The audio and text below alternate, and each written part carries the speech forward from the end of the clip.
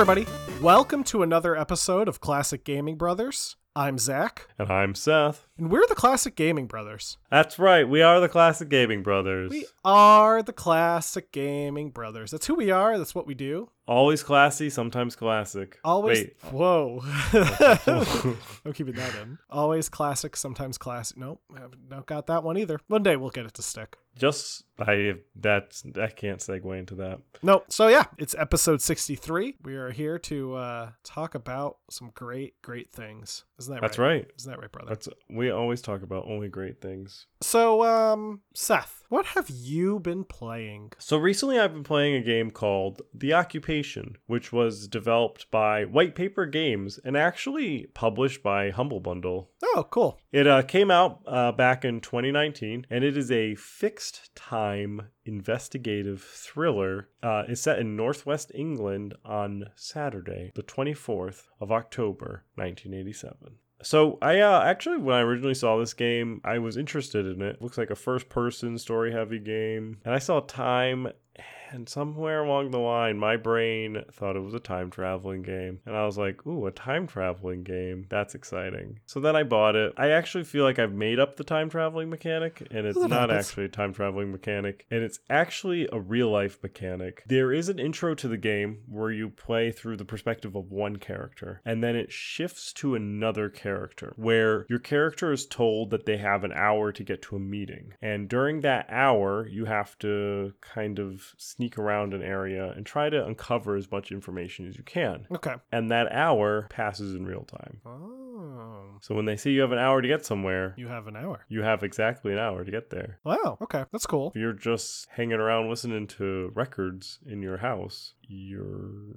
possibly going to screw up your chances of uncovering stuff. Oh, okay. So I played the intro and I started the beginning of the game. Well, I played through the intro part of the game, which is actually a pretty decent amount of gameplay. And then I got to the part where it actually gets into like the fixed time mechanic. Yeah. And I haven't actually started it. And I'm glad that I recently discovered that it was not a time traveling game. I swear I thought it was a time traveling game up until a few moments ago. Nice. Well, hey, sometimes you just gotta have a time travel game that doesn't exist. Yeah, exactly. I guess I'm pining for the days of Journeyman Project. Oh, Journeyman Project. So, what have you recently been playing? I've recently been playing Transport Tycoon Deluxe. Oh, is that Chris Sawyer? It is Chris Sawyer. I've been playing it thanks to a port called OpenTTD, which allows you to play Transport Tycoon Deluxe in glorious 1080p, 60 frames per second, and on modern computers. So, Transport Tycoon Deluxe is, yes, a Chris Sawyer game that was released in 1995. It is actually an update to the original Transport Tycoon that came out the year prior. OpenTTD, the port, was made by a guy named Ludwig Striges and originally released in 2008, but has since been updated as of August 2020 and actually is continuously updated, and they are planning to release it via Steam in the near future as a free download, but just on the platform. To play OpenTTD, you will need an official copy of Transport Tycoon Deluxe, but it is available via Abandonware, or you could use the original CD if you own it. If you don't feel like downloading the Abandonware file on the Abandonware website or going to find the CD, it does offer you the opportunity to use graphics that are not from Transport Tycoon Deluxe. So you can play the game, but it uses like freeware graphics essentially. The UI for the game is pretty identical to Roller Coaster Tycoon, and I've never played Transport Tycoon before. I've recently been playing it now, so I get very thrown off by it because it's a lot of windows. But even the like actual menu looks identical to Roller Coaster Tycoon, like the aesthetic. So I keep thinking that certain things are in certain places, but they're not because this is a different game. But it's pretty fun. You mostly are building on infrastructure of different towns and connecting them via different forms of transportation, as the name would imply. I always like building the gigantic railroad station and then having like a million trains leave. Yeah. And that's pretty much what I do, and then I just close it. I've been connecting towns via roads and just having a good time doing that. Ooh, maybe you'll upgrade to trains soon. Maybe I'll upgrade to trains soon. So, yeah, that's what I've been playing. To get into today's episode, this episode is actually going to be partially a fan suggestion. We had a fan of the show who reached out to us and suggested that we talk about mods and hacks, who goes by the username SSG Infinite Sonic, who also has a Twitch. And they followed us recently, and they suggested that we talk about this topic, which are mods and hacks, which is something that is very entwined with retro games and classic games. So I think it's a very on-topic thing that we could talk about. So Seth, before we get into everything, do you have any memories of playing any of hacks or mods or anything like that? Yeah, absolutely. So like, especially like Nexus Mod. Like Nexus Mod is the shtick, as it were. I really enjoyed modding out like Bethesda games. Oh yeah. So like I think that I did do an attempt where I tried to get every single mod for Morrowind, like the original Morrowind game. Yeah. And then attempt to put every single mod that I could into Morrowind to see if how like modern I can make it with just using mods alone. And you can get it to a pretty good state to play. So I really enjoy those. Played some like Endriel, which is a total mod conversion of a game. Yeah. Which is cool in my mind. Like taking a game and modding it so completely that you have created another game. Yeah. It's awesome. And that even goes back to like Neverwinter Nights. So I used to play a lot of Neverwinter Nights, and they had a very strong modding community. And in fact, they had such a strong modding community, there was a mod called the Kingmaker, which was a module that was it was a mod that was created by the community that they sold as an expansion pack to the game because it was so well done that they bought the rights to sell it and then packaged it and gave it to people. So when you bought Neverwinter, you could buy Neverwinter Kingmaker, and that was the mod that was actually created by the fan. Oh, cool. So, and also like I can keep thinking about games like Half-Life and like all the different mods that came off of Half-Life. I think there's always, for every game that I've played, there is some sort of also like mod that I've also enjoyed on it, which is one of the primary reasons that I am such a diehard PC gamer, is the ability to easily mod things. Even like Crusader Kings 3, I was playing a total conversion where I could play it in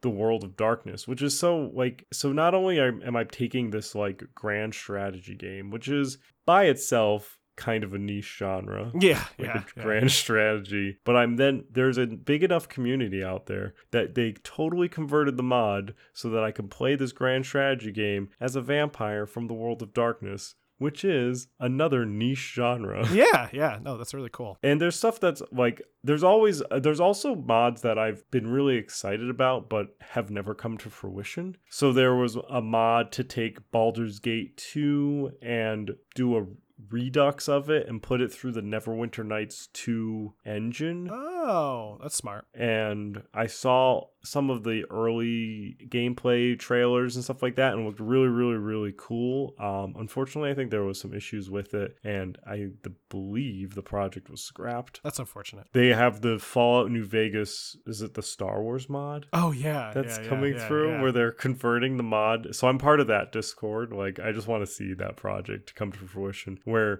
if you don't know about this, there is a Fallout New Vegas mod that's in the pipeline where they're planning on converting it to a Star Wars game. That's awesome. Which we'll see how far they get before Disney rears its head. Yeah. And slaps them down. What about you? I mean, apart from very similar, I've played plenty of Bethesda mods for different games like Skyrim or Fallout, but I've also got really into retro hacks of games such as Mario hacks and Sonic hacks, Zelda hacks. Primarily, the only way to play those is through emulation, but I recently came across a EverDrive, which is a flash cart for the Sega Genesis, or I have one for the Sega Genesis. So I'm able to put hacks onto that for Sega games if I want to play them on real hardware, which is really cool. Besides from that, I also was really like Doom mods and Half-Life mods. There was a period of time where I was playing a bunch of Half-Life 1 mods because I had a computer that was only really good at running Half-Life 1 and nothing else. So I kind of needed to make Half-Life 1. It's a great game, but I kind of needed to make it last me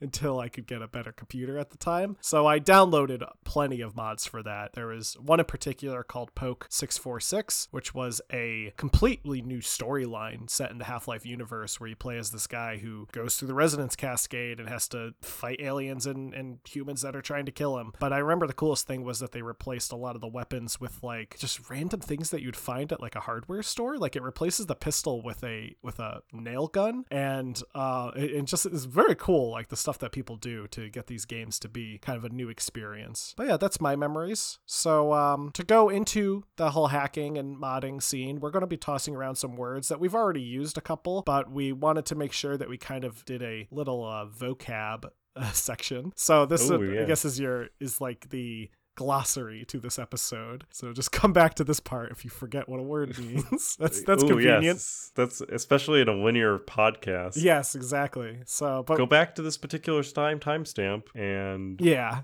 But you might hear us toss around words like total conversion or mod or hack and really not know what exactly these means in context of video games. So, Seth, do you want to take us away on a vocab lesson? Yes, vocab 101. So a hack is often used in conjunction with retro console games. It can be applicable for modern games as well. Hacks primarily alter the original code of the game. This can be done via a variety of methods, and there are a lot of tools that are out there that offer assistance in manipulating the code of the game to suit your liking. This applies primarily to retro games, as retro games don't necessarily offer the same creative control that more modern games do. So hacking really is how you can mod like a console game. Because the console game, well, especially older like cartridge-based console games and stuff like that, where they are extremely limited in regards to, you can't go to the Zelda Ocarina of Time Nexus mod and download the mod directly into your N64 cartridge. So you have to get those type of changes done directly into the code of the game if you want Link to have a different color shirt or something. Yeah, exactly. And Nintendo isn't out there offering the tools to do this, where some companies that when they release their game for like in a modern game for the PC might even provide you with the development tools via a separate download or even a separate purchase. So the next word would be mod. So this is a use that we might actually end up using this kind of interchangeably with hack, but for purposes of the vocab lesson now is that mods is it's pretty much alteration that's done using approved methods. So whereas a hack, you're going into the code of the game and altering things that would have not been easy for someone to alter, say back in the 1980s or 90s when they first purchased that game. Whereas with a mod, you're taking available tool sets that were available to you, again, sometimes through the developer, and altering the game that way. And a lot of games do come bundled with developer tools. And they're not always like available on startup, but I mean, even games like Warcraft and Warcraft 3, even games like Warcraft 2 and Warcraft 3 came with custom map makers, which in a way were development tools and in a way allowed for modding. In fact, a lot of Warcraft 3 mods were built solely using the custom map maker. Again, mods are done to offer kind of new and creative experiences for players. That's something that I was just thinking about was the difference between the intent, I think, as well. Yeah. So I think when you hack something, you may have a nefarious intent versus when you mod something. For example, when the original XCOM and the XCOM Terror from the Deep game came out, I was a child. So that game was very difficult. And in order for me to have any success in that game, I had to cheat. But there were no cheat codes built into the game. So I don't know, I was in middle school or around then, had to go and download third-party applications and change the code of the game so that my characters could have additional armor. But I mean, at least I was a smart enough young child to be able to figure that out. Yeah. However, modern day XCOM, you can download a mod and you can convert all of your people to Star Wars people. So you can have stormtroopers. You can make all the aliens different members of the Empire factions. So you can make them stormtroopers, and like I think you can have like AT-AT drivers or something, and commanders and stuff like that. And then you can make all of your people the Rebel Alliance, and you can make pew pew like instead of they can have like Star Wars guns. You have to use multiple mods to do it, but you can essentially turn XCOM into a Star Wars game, which is I feel like not nefarious, right? It's just whatever. It's just fun. It's just adding a flavor to it. Whereas what I was doing to the original XCOM was manipulating the game to my advantage or hacking it, as it were. So there is also total conversions, what we talk about. Total conversions are often used in association with mods, as total conversions are complete overhauls that provide an entirely new experience unique to the game. Some total conversions run independent of the original game, using only the base code as a jumping off point. So one popular example is Sonic Robo Blast 2, a total conversion of Doom, which turns the FPS Doom into a third-person Sonic game. Which and even that has mods for it.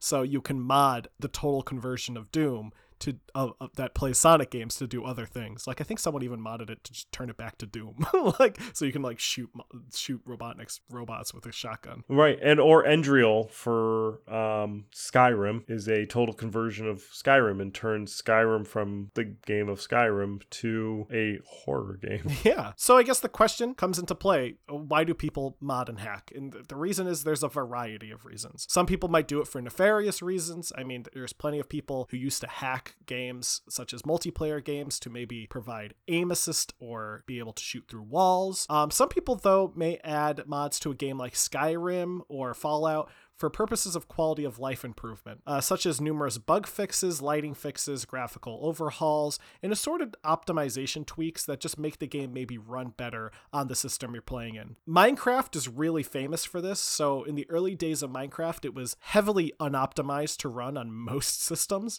It ran okay, but even some higher-end systems had issues running it, so Optifine was developed, which was a mod for Minecraft that became incredibly popular and actually is a requirement for some other mods, but it just kind of optimizes everything as the name implies. Alternatively, someone may just want to turn all the dragons in Skyrim into Thomas the Tank Engine trains or Macho Man Randy Savage, both of which are actual mods you can download for Skyrim. They are hilarious. I did the train one. It's great because it also changes all the dragon roars to doot doot. So like you'll just hear a quiet doot in the background, and suddenly like James will be coming at you from the sky just blowing fire and ice. So modders also may just want a new experience to what the original game has to offer. For example, one of the earliest mods was Castle Smurfenstein from 1983, which was a graphical change to Muse's Castle Wolfenstein that changed all the Nazis into the Smurfs. Or another hack, which was offering a new way to play a game, such as Super Mario Bros. 3 Mix, which is a modification of the original Super Mario Bros. 3. Now, this hack offers entirely new level designs, new worlds, brand new collectibles, and other features that were brought over from future Mario games, such as a rideable Yoshi. Now, mods are often released for free through a variety of different distribution methods, probably the wildest being cereal boxes, as we talked about with Chex Quest, which Chex Quest is a total conversion for Doom. But some are sold, such as Gary's Mod, which is a sandbox tool for the Source engine,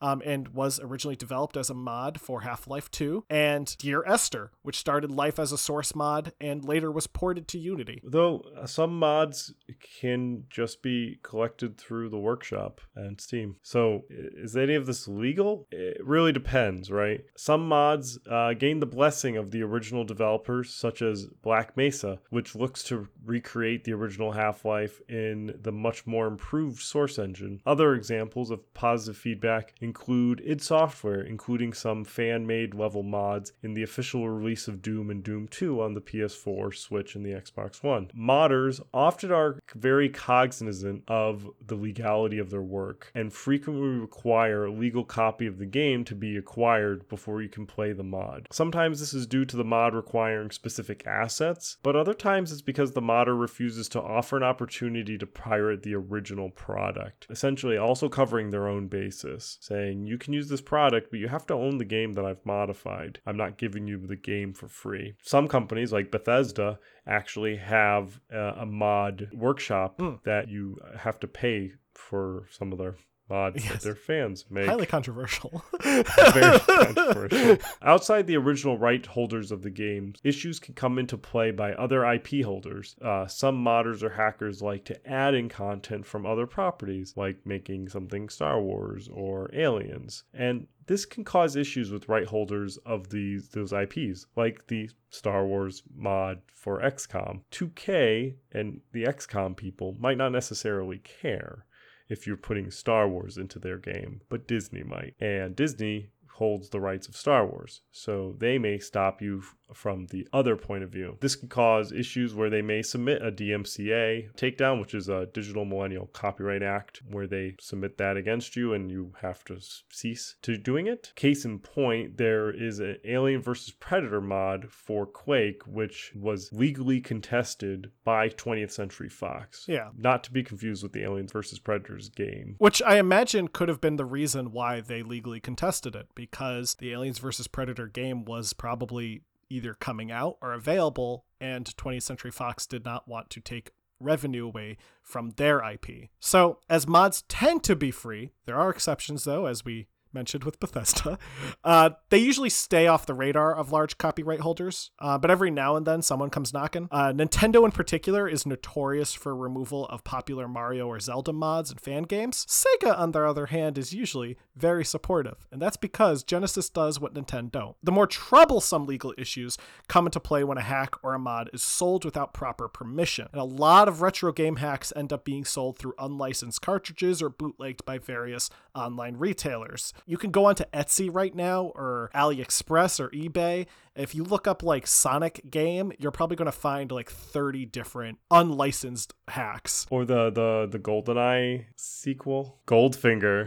There's a Goldfinger mod that someone released as a cartridge. Or there's one where they replace the characters in GoldenEye with Mario characters. While some hackers may give their blessing to this action, selling a game with an intellectual property that you don't own is definitely not legal. So you're really stepping into a place of, you got to be really careful if that's going to be how you make your money. So, however, selling something that's modded off of something that nobody owns, that's right. You're probably moving into being in the clear. But game IPs are something that I see get switched around and revived, and like they sometimes, you may think that they're not owned by anybody, but somewhere along the line someone like may pick it up and revitalize them, like XCOM. Or like when we were talking about Wolfenstein a few episodes ago, the fact that the IP holder had the rights to Wolfenstein expire before it acquired them, but they were owned by just some like dude in Michigan.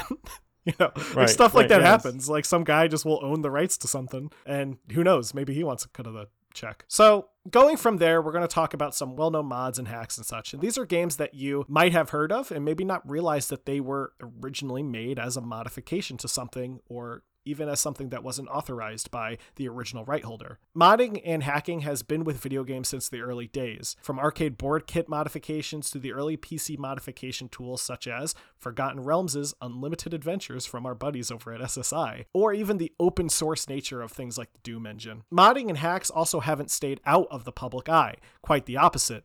A lot of titles started life as a mod or a hack and paved the way for new games or even entirely new genres. One such mod that you may or may not have heard of is Ms. Pac-Man. Released in 1983, Ms. Pac-Man was originally made as a modification board to the Pac-Man arcade machine. The modification provided new artificial intelligence for the ghosts, new mazes, and faster gameplay. The company that created the mod, General Computer Corporation, which was founded by a group of college-age students, was threatened by legal action from Atari. They presented their design to Midway, and Midway purchased the project. Namco initially didn't provide their blessing, but reportedly Namco president Masa Nakamura offered feedback on the player character's design. The game ended up selling 125,000 cabinets and made $1.2 billion by 1987. So something where the original holders attempted to stop this from going out, and it went out. Another little mod that you may or may not have heard of is Counter-Strike. It was released commercially in November of 2000, but the first Counter-Strike was initially developed as a modification for the game Half-Life by a person known as Min Guzman Lee and Jess Cliff, and that was in 1999. They had previously worked on mods for the Quake engine, but when the Gold Source Software Development Kit, or SDK, became available, they shifted to this new engine. So the original Half-Life was released on something called Gold Source, which was a heavily updated version of the Quake engine and provided a lot better features than the original Quake engine had to offer, so it was something that modders especially wanted to shift over to when it was readily available. They wanted their game Counter-Strike to feel very similar to other military tactical shooters such as Rainbow Six and Spec Ops. Now, Counter-Strike is a multiplayer shooter following two groups, terrorists and counter-terrorists. The purpose of the terrorists is to eliminate the counter-terrorists and complete their objectives. The purpose of the counter-terrorists is to eliminate the terrorists. As life should be. Around the time of the 5th beta for the original Counter-Strike, Valve came in and offered to buy the intellectual property and offered jobs to both Lee and Cliff. Valve released the first non-beta version of the game in 2000. Counter-Strike was a massive success, and as hopefully you know listening to this podcast, and was a huge win for Valve. The game holds strong reviews from all major publications and went on to sell 250,000 units by 2001. This number, by 2003, had already increased to 1.5 million units. The retail version in the United States made an estimated $15.7 million by the summer of 2006, and the Xbox port of the game sold around 1.5 million copies in total. Counter-Strike is best known for its role in creating what we now know as esports. So the original Counter-Strike is also known as Counter-Strike 1.6. And following that, there was Counter-Strike Source and Counter-Strike Global Offensive, which became even bigger in the esport industry and still holds a very strong fan base. I think there's still millions of people playing all of the Counter-Strikes at any point in time in the day. It's just a solid game. I played a lot of Counter-Strike. It was also like the game that you would play at a cafe. Yes, yeah, So you would, like a computer cafe, you and like 6 of your friends would go to a computer cafe and you'd sit down and you would boot up Counter-Strike. And in that cafe, there were probably 6 other people that are also going to be playing Counter-Strike. And then you would play Counter-Strike, maybe 1.6 at that time. But at that point in time, you'd be going up against them. I primarily came into playing Counter-Strike around the end of 1.6 and the beginning of Source, and then played a lot of both. And it's a fun game.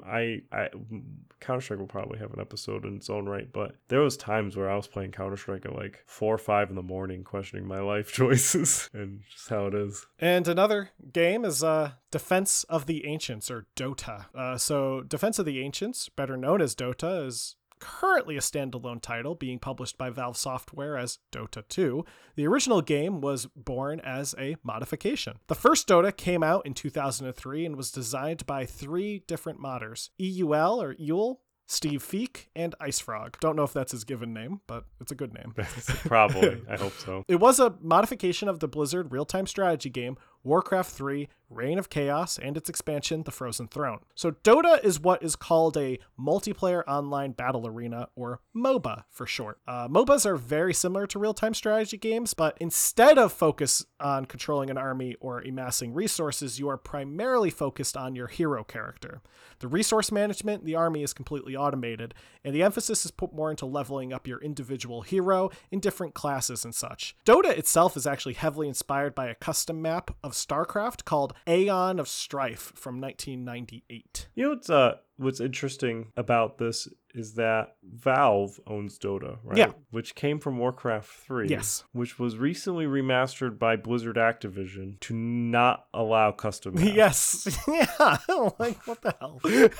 Which led to the rise of Dota, which is a multi-million-dollar franchise. So Blizzard Activision is literally just like, we don't want innovation. And Valve is like, yeah, we'll just have that. and will buy it. One of my favorite things about Dota is just it became so popular at the time of release that there's actually a song by a Swedish dance DJ named Bass Hunter. And the song is called, in Swedish, Vi sitter I Ventrilo och spelar Dota, which translates to "We're sitting in Ventrilo playing Dota." Ventrilo being a popular voice chat service that was available in the early 2000s.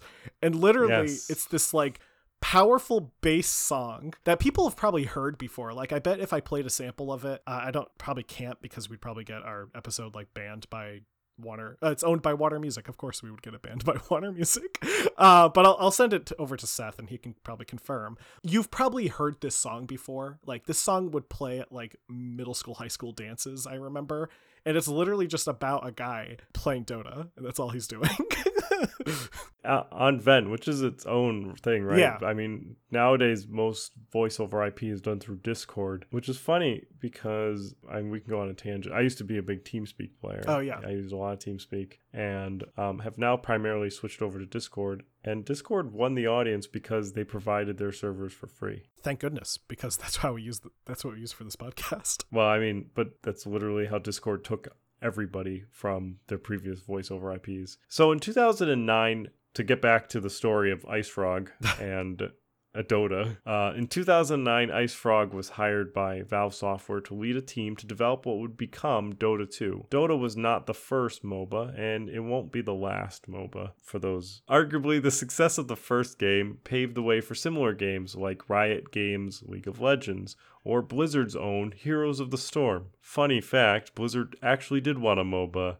They just didn't want Dota. They just didn't want Dota, apparently. Dota 2, while free to play, has still been able to generate over $406 million, and that was as of 2017, thanks to microtransactions and loot boxes. It's also very, very popular on the esports scene. Yes. Which, you got your Counter-Strikes, your Dotas, you've got League of Legends, Heroes of the Storm, StarCraft. They're all very popular esport games where you can make more money by gambling. Last, but certainly not least, and because we can't go a single episode without me name dropping a Sonic game, Sonic Mega Mix.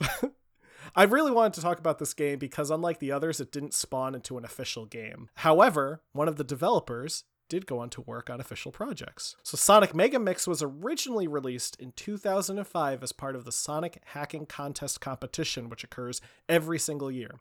And it has, at least for the past, 15, 16 years. In the first build of Mega Mix, it was a fairly straightforward hack of the first Sonic game, with the major changes really only being a palette alteration and level layout changes, and also some music changes. Later builds, however, offered much bigger changes. Not only were the levels all fully redesigned, new characters were added, such as Mighty the Armadillo, Shadow the Hedgehog, Tails, and Knuckles. Also, every character has a special moveset. Sonic has this ability to do what's called a light dash, which allows him to travel along a line of rings at a super fast pace. He can also do what's called his homing attack, where if you jump and then press the jump button again, you will lock on to the nearest enemy for a quick kind of burst of speed and take out that enemy. Shadow is able to do a quick dash, kind of like Sonic's light dash, but without the need for rings. And Mighty is actually able to store shields. So if he picks up like a electric shield, you can store it into a little bank and use it later if you want to. So a lot more advanced than the original Sonic 1. The game was built by a group called Team Megamix, which was led by a developer named Stealth. Again, I'm not sure if that's his given name, but that's what we know him as.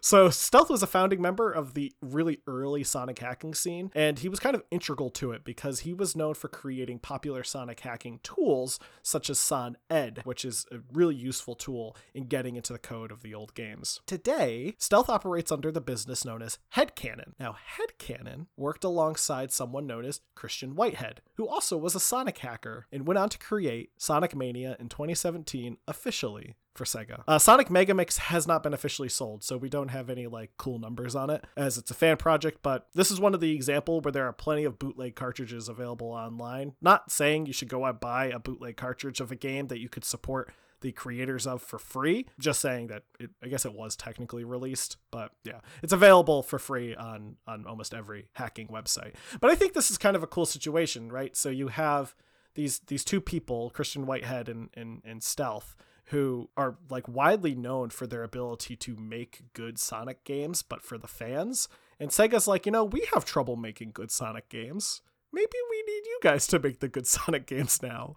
And they brought him in. So that's really cool. And Sonic Mania sold very well. It did. Yeah. It sold, it certainly sold better than some of other Sega's games and sold better than Sonic Forces, which came out the next year. Yes. Well, hopefully everyone learned something today and enjoyed our Hacks and Mod episode. Special thanks to SSG Infinite Sonic for recommending this episode for us. Check them out on Twitch and give them a follow, as I'm sure they would appreciate the follow and the like and the subscribe on Twitch. So help out a fan, help us help them. To wrap everything up, we're going to talk about our buy, wait, pass. Zach, what are you excited about buying, waiting, or passing on? Seth, the game that I'm excited about buying, waiting, or passing on is a game called Glitchpunk, which I hadn't heard of until today. So Glitchpunk is developed by Dark Lord and being published by our buddies over at Daedalic Entertainment, who I think we've mentioned a couple of times for buy, wait, pass stuff, but we haven't mentioned for recently played stuff. So I don't know if that's indicative of their quality of their games, but I just know that we've mentioned their name a lot. Glitchpunk is slated for release in early access in Q2 of 2021. It is inspired by top-down action games, and it lets you brawl, shoot, and drive your way through a dystopian future. You play as an android bounty hunter in a brutal world of gangs, cults, and corporations. And there's, according to the game, plenty of work for you. It is available as a demo as of the recording of this episode. As of the release of this episode, I don't believe it will be available as a demo anymore because it was part of the Steam little festival that went on until about February 9th. But I'm going to give the demo a shot if I hadn't already, and I'll put it down as a wait. We'll see if I like it. I do like cyberpunk style games. I don't actually have the cyberpunk style game, but I do like games of the cyberpunk genre. The dystopic. I do like cyber dystopian future setting and the kind of Blade Runner-esque cyberpunk stuff. So I'm looking forward to trying it out. I'm going to give the demo a shot. And that means I'm going to be waiting on it, in case that's not clear. So Seth, what are you going to be playing? What are waiting on? What are you going to be buy, waiting, or passing on? So the game that I'm looking forward to is a game called Song of Farka. I like the name of it. I think it's a fun game. It reminds me of Farkas from the Christmas Story, but only because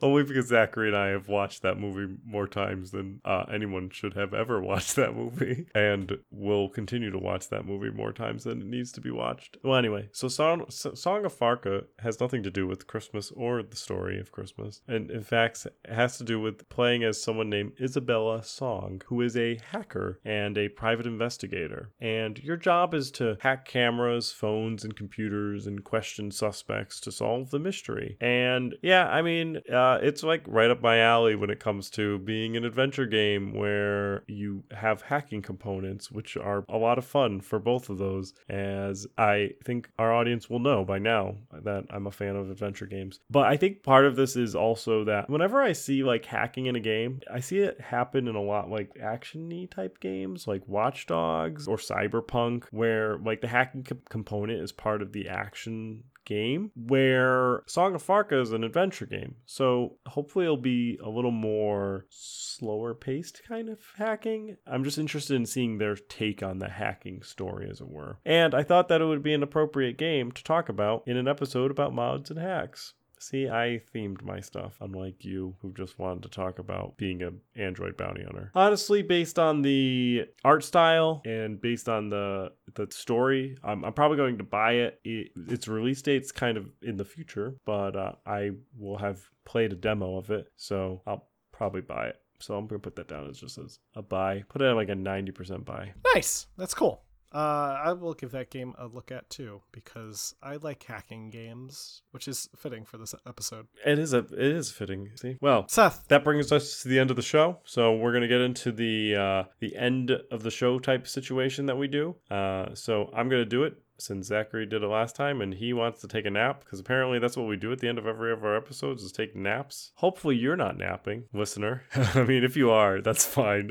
More power to you if you use this as ASMR and just put us on right before you go to bed. Listen to our whole catalog that way. We all win. There's a couple things that we like to talk about at the end of every episode, and that's how to contact us, support us, and to listen to us. So in order to contact us, you can send us an email at classicgamingbrothers@gmail.com. classicgamingbrothers.com. You can, if you would like, you can also send it to Seth at classicgamingbrothers.com, Zach at classicgamingbrothers.com, or classicgamingbrothers at classicgamingbrothers.com. Either way, you could do that. You can also head on over to our website, which is classicgamingbrothers.com, and you can go to the Contact Us section of the website, and you can fill out a form, and that form will send the email over to our email box, and we will answer it in kind. We love getting emails from fans. We always respond to them, and we really appreciate the feedback. Even if it's just you listen to the episode and you just want to shoot us over something quick, by all means, we love reading it. We like making sure that you guys are engaged and are enjoying the episodes. So in order to listen to us,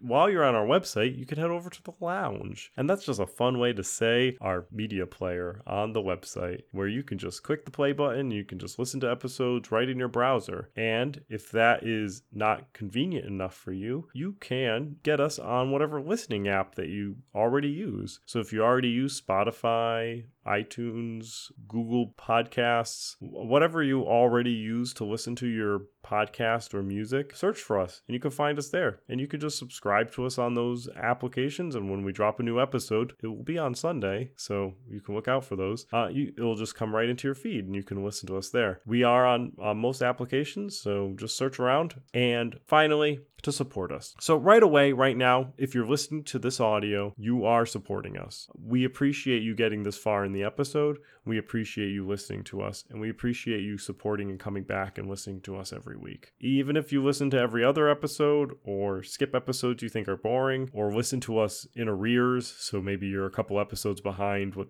the actual schedule is, that's fine. We try to make our content I would say our content is always accessible. I think that these games we talk about are either out or not out, so there you go, right? I mean, at the end of the day, they're still there. These games are still either out or they're still not out yet. But even if you're getting into this episode and we're 40 episodes ahead of you, don't worry, just enjoy it. And if there's an episode that you like up ahead in the future, check it out. If there's an episode in the past that you didn't listen to, check it out. There's no need to be a completionist of listening to every episode of us. So that's one way you can support us, by listening to most of our episodes. Another way you could support us is by giving us a like or a review. Reviews go a long way for podcasts. On the application, they go a lot longer than, say, like a review on, like, I don't know, like a comment on a YouTube channel. I feel like a review for a podcast goes a distance, and it shows something, and it shows that this is a podcast that you enjoy and that others should enjoy as well. And so we wouldn't mind if you told a few of your friends that you listen to us. Don't be embarrassed, and say, I have this show that I like to listen to. It's called Classic Gaming Brothers, and it's really niche. All right, we know that we have no rhyme or reason to the episodes, so you can't really tell somebody that you could expect a certain pattern or story, but we hope that you enjoy what the episodes are. And if you have any feedback, that's another way you can support us. Send us the feedback and tell us what we can be doing differently, or tell us to keep it up. Oh, by the way, you can also support us by going to our social medias. So we do have social media channels. We have a Facebook, an Instagram, a Twitter, and a Twitch. Facebook and Instagram are easily searched under Classic Gaming Brothers. Our Twitter is CG Brothers Pod, and our Twitch is twitch.tv/Classic Gaming Brothers. On Facebook and Instagram and Twitter, we announce whenever our new episodes drop. So you can follow us, and you should get some notification once you start following us whenever the new episode drops. I think that covers it. Zach, did I miss anything else? Don't play games like my brother. And don't play games like my brother. I've been Zach. And I've been Seth. And we've been the Classic Gaming Brothers. That's right. Oh, thank gosh. I'm just going to bed. That's the funny thing. Good night. Good fight. Remember Celebrity Deathmatch? That was such a like the claymation. That was such a fun show to just watch. We should have a Celebrity Deathmatch.